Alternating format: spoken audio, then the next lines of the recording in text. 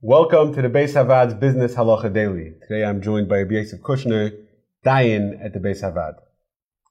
So we touched on this a little bit in the last segment, and I want to discuss it a little bit more about Arichas. Making corporate parties in non-kosher restaurants. Well, a Yid shouldn't go in the non-kosher restaurant. That's Aleph base. But ordering, let's say ordering, I don't know if that's, I hope that's not so relevant. A Yid's going to go to a non-kosher restaurant, but even paying for the employees, paying for the employees. Okay, so let's go through it. If a Yid has a company and he's on his bill, on his credit card, they're ordering on the company credit card, which is his money, they're ordering non-kosher food and they're bringing it into the business and they're having a party over there, and the Yidden order kosher and the Goyim order non-kosher. That is highly problematic, because essentially the Yid is being kinda with his money and with his rishos, he's being kind of the food. Whose food is it? When you walk into the party, whose food is it? The business. They own the food. Everyone has rishos to eat it, but they own the food, and you're not allowed to buy food and give it to a non-Jew if it's really non-kosher food. So that is a problem.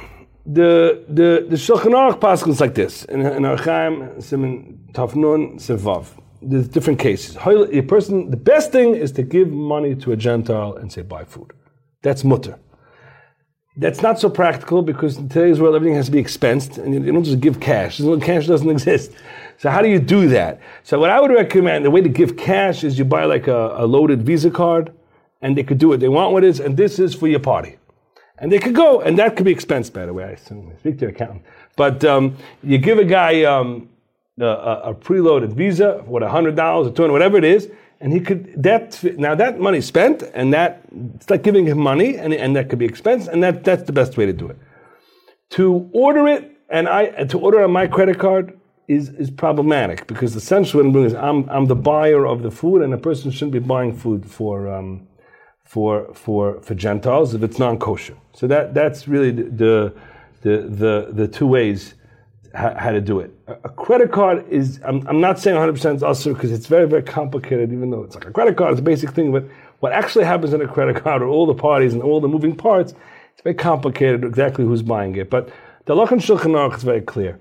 You can't be makdim dina l'chenveni. I can't give the chenveni money before. So that's what we discussed. You can't buy a gift card to a non-kosher establishment and give them the card. That means you makdim moyis l'dinar, and that means that he's a shliach. He took your money, he's a shliach to give my food to the Gentile. That's usher. Makdim moyis l'dinar is usher. Also to pay at the point of transaction is usher.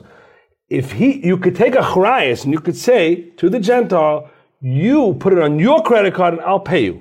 So he bought it and I am taking a chrayas on the choiv. So that's 100% mutter. That's also not so common, because they don't do it. They don't want to pay for it. And so, or maybe they want the points. Maybe they will do it. So if you can get a guy to do that, that's also good. I think the two recommended Mahalchim is, you get a Gentile, appoint a Gentile, could be the secretary, whoever it is, you buy it, whatever you want, and I would take a chrayas to pay the bill of the party. That you could do.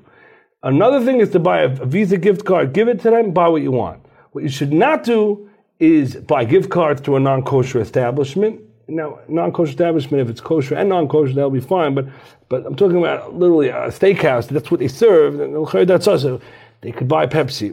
You can't spend $200 on Pepsi, So that's what it's for. It's for trade. So that's also. That's a problem. To give money or to prepay to the establishment is also. And a credit card should be avoided if possible. That's what I would say the basic kedarim are with holiday parties. If you enjoyed this video and would like to receive more like it, or to sponsor future videos, please click the link below or visit beishavad.org.